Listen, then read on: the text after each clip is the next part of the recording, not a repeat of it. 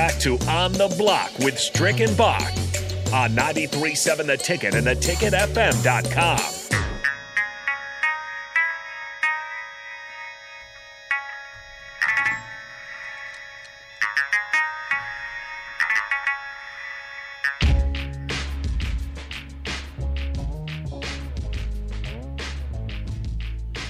We're back. We're back on the block, hitting the hardwood with Strick. We're going to talk a little bit of NBA playoffs over the weekend that had transpired. Saturday and Sunday was an eventful day for game ones. A lot of stuff happening out there. We're going to talk a little bit about it. Some things that happened during the games. How the Heat have overcome the struggles that they had with Spoelstra and Jimmy Butler. And now, hey, they putting it together. They got a little something going. Duncan Robinson goes nuts. The unexpected. He's capable, but, listen, he gets busy that game, and everybody now is not looking necessarily to Jimmy Butler to carry the load against the Hawks, but definitely a little trouble and struggle for Trae Young. There's a lot of things happening. They're great at the buzzer win for the Celtics. They look like they were about to fall short. Kyrie Irving goes nuts, and that's the one thing I think I want to talk about first. Kyrie Irving back in Boston getting booed. Everybody was just giving him the boo-hoo blues, and the next thing you know, Kyrie Irving hits him with the Busta Rhymes flip mode squad, and And we just don't know yet what the fine is going to be and if there's going to be a fine. So tell me, Boxster, how would you like to be sitting in the stands and you're a Boston fan that you are? Oh, yeah. And the next thing you know, you're running your mouth, shouting at Kyrie Irving, telling him how much of a buster he is and how bad he is. And he hits you with the Busta Rhymes as he runs by you after he's killing you. He almost gives you a 40-piece chicken wing for the game and almost a victory. Yeah, it's kind of a weird situation because usually if you're a heckler, that's what you want. All you're doing is looking for a response, and if you get one, you've kind of won, right? You're in the player's head. Unfortunately, it looks like it's not a good idea to be in Kyrie Irving's head because he will hit buckets left and right to nearly sink the Celtics. So I thought looked like the better team. They kind of had a struggle there in the fourth quarter, let the Nets get back into it, but they're the best defensive team in the league. They were hitting a lot of good shots. Marcus Smart played out of his mind again. He's one of the best defensive players, but it looked like if you can get to Kyrie Irving, he gets better. So I don't know if that's good or not. I can't wait for game 2. The atmosphere is going to be crazy. Now, kind of because in the game, some fans see the flipping off, some don't. Now it's well publicized. He's public enemy number 1 in Boston. He already was, for what it was worth. I don't know if you remember last year, the controversy of him stepping on cartoon logo guy at midcourt, right? And people were offended by that. And the sage. Oh, yeah. He brought the sage in. But I think it's again. Usually, I think it would be good. I don't know if you're a Nets fan, if you want him necessarily playing off the crowd. Also, I just don't know if this is ever going to end, right? I think that was kind of what he was saying going into it. It's kind of, it's been 3 years. They need to let it go, all that. He did the kind of the crying baby face type of deal before he flipped off the fans. I don't think it's going anywhere anymore. He did a good job of kind of making him the enemy there. That if that's what he wants, that's what he's got, and it's kind of helped him to have a great game. Of course, there at the very end, they decided not to call the timeout. Boston does get the layup with Jason Tatum there at the end to get the win, but this series is going to be fascinating, especially you think about a game, if it goes to 7 games and it's in Boston. Could just be absolutely one of the best series we've ever seen. It's off to the right foot when you already have the crowd and the star player flipping each other off. I think this is what you could have expected, out of this particular series. I think one of the things that I found intriguing was just how well they got after Kevin Durant. They were up in his grill. Jason Tatum and everyone that touched him, they did something a little bit different. They didn't put Marcus Smart on Kyrie Irving. They put a little bigger, a longer guy in Brown on him. And who did they have? Let me see. They had Jalen. Yeah, they had Jalen on him. Yeah, they had Jalen on him for a good portion of the game. A lot of switching now in the NBA. You lose that anyway.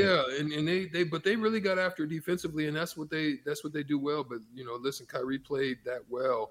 but they still need some more help. They need some more help out of some of their other players in order to even make this series good, because, you can see that Boston was getting it from everywhere.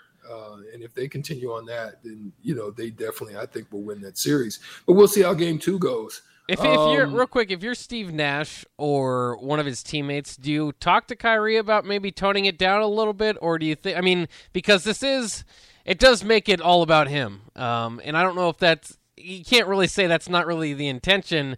If you're drawing all this attention to yourself, do you see this as immature behavior from Kyrie, or is it warranted? Because heck, we say it about any crowd, but the Boston crowd can really get to you sometimes. Well, that is one of the things that Boston has very much been known for. I mean, even when I played there, it was the same. I was grateful that for me, when I left, not because of my willingness to leave, it's because Danny Ainge wanted to go in a different direction. But here's the thing to watch for, right, is there was some balance as far as the play that the amount of time that was played by certain players, right? They got great production out of Claxton off the bench, missed some free throws, but their bench work came off and did good. Goran Dragic had a really good game, 6 for 11, 1 for 3 from 3 for 14 points. That's the type of stuff that they're going to need. Now, they're young. Jason Tatum and Jaylen Brown, they're young.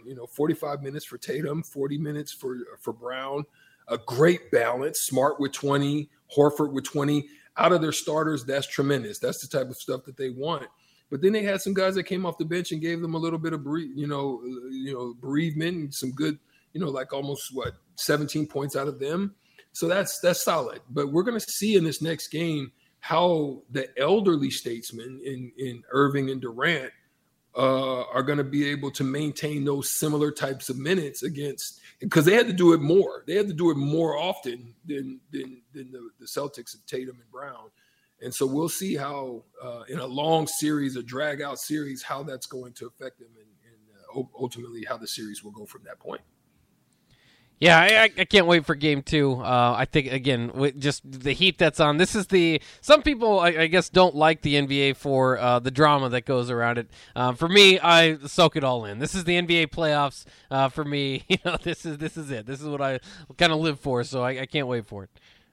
Well, no nonsense. The Heat did what they were supposed to do. Trae Young struggled tremendously there. Giannis did his thing, as he does as a potential, MVP candidate. Definitely top 3 for me. 27, 16, 3 assists, but he just looked like he was just tremendously dominant. Great defense. They did a wonderful job, in finishing that game, because it was still kind of tight. But again, the home team winning game 1, as it's shown right now, that's not a problem. You got to try to get one if you're a road team. One of those games you got to try to get. So losing the first game is not the problem. It's what you do in the second game. If you make it close, if you're going to be able to go home and at least be in the fight. The one that didn't surprise me was the Jazz getting it done because of the way that they play defense, because of their team. Donovan Mitchell went nuts. Jalen Brunson tried to pick up the slack at 24, 7, and 5, but he's not Luka Doncic. They come up short by 6 points, 99-93. So the Jazz takes one on the road. Out west, it looks like the road teams was getting it done. Timberwolves go into Grizzlies territory and dominate in a tremendous fashion. I mean, it didn't even look like they were in the game, for that win for me. They looked very good. Edwards and Towns and that whole crew did a wonderful job going on the road and getting it done there. How do you think about the West teams other than, the Warriors putting in work against Jokic and the Nuggets? What do you think about what's going on out west, them stealing it on the road?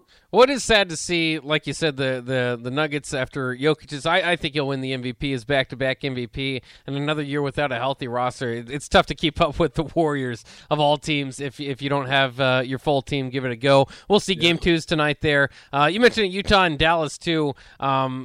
Don't forget about Donovan Mitchell in the playoffs. We have all these different playoff P and naming all these different guys in the playoffs. Donovan Mitchell kind of gets lost in the regular season, but he averages darn near 30 points in the playoffs, and he did it again this past game. One of the all-time best scoring percentages in the playoffs, and so we'll see if he can do that. Doncic obviously coming back would be a huge lift to Dallas, really their only shot. But I am intrigued by that Minnesota game too. I mean, if you can win 2 on the road and bring it back to the Target Center, that would be huge. And I don't know. I mean, we've been doing it all year, talking about Memphis, the young team. I mean, they're good with their star Ja Morant. They're good without him, but they're not playoff tested, and neither is Minnesota. But those are the 2 young teams that 2 of the youngest teams left in the playoffs, and could just be huge. I just think that maybe the Timberwolves have that edge there with a D'Angelo Russell and a Patrick Beverly, guys that have been through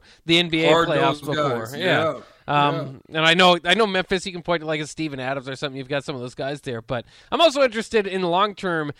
We've talked a lot, glowing things about Ja Morant.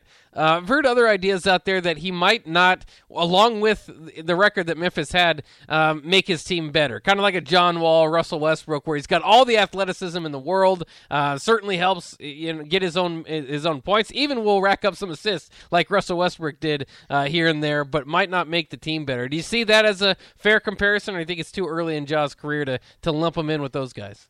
I still think it's too early. I still like what they did without him. I still like the way that they played. I mean, they scrapped, they got after it, but it just looked like Minnesota was just a little bit more effective, especially on the defensive side of the ball. But I still think it's a little too early to make that assessment about him. But this series will go a long way as to kind of starting to shape that mind frame, being it's really their early part of their first time of really doing this together as a unit. How much can they keep together? How much can they continue to grow together? And what will they learn from this playoff series? So those are some of the things that I'll watch for.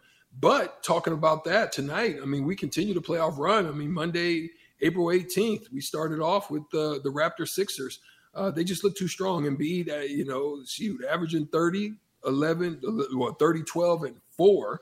That's a phenomenal thing. I just don't think that Toronto has enough weapons to be able to keep up with them. So they'll start it off tonight at 7:30 on TNT, and then at 8:30 we'll see the Mavericks again try to get a win at home against the Jazz, and we'll see if Donovan Mitchell can keep his streak going at putting up the numbers that he's putting at getting a 30-piece in the playoff series. They go at 8:30 on NBA TV, and then at 10. Out west on TNT, we'll have the Warriors again taking on the potential Nikola Jokic-led Denver Nuggets. So that's the lineup for tonight. I mean, we're going to take a break right now. We'll come back and we'll finish up the segment talking a little bit about NFL, wide receivers trying to hold out for the bag. The market has been set. We don't know for sure how it's going to pan out for them, but a lot of them are trying to hold out and see if they can get in on the money ball. We'll come back right after this on The Block.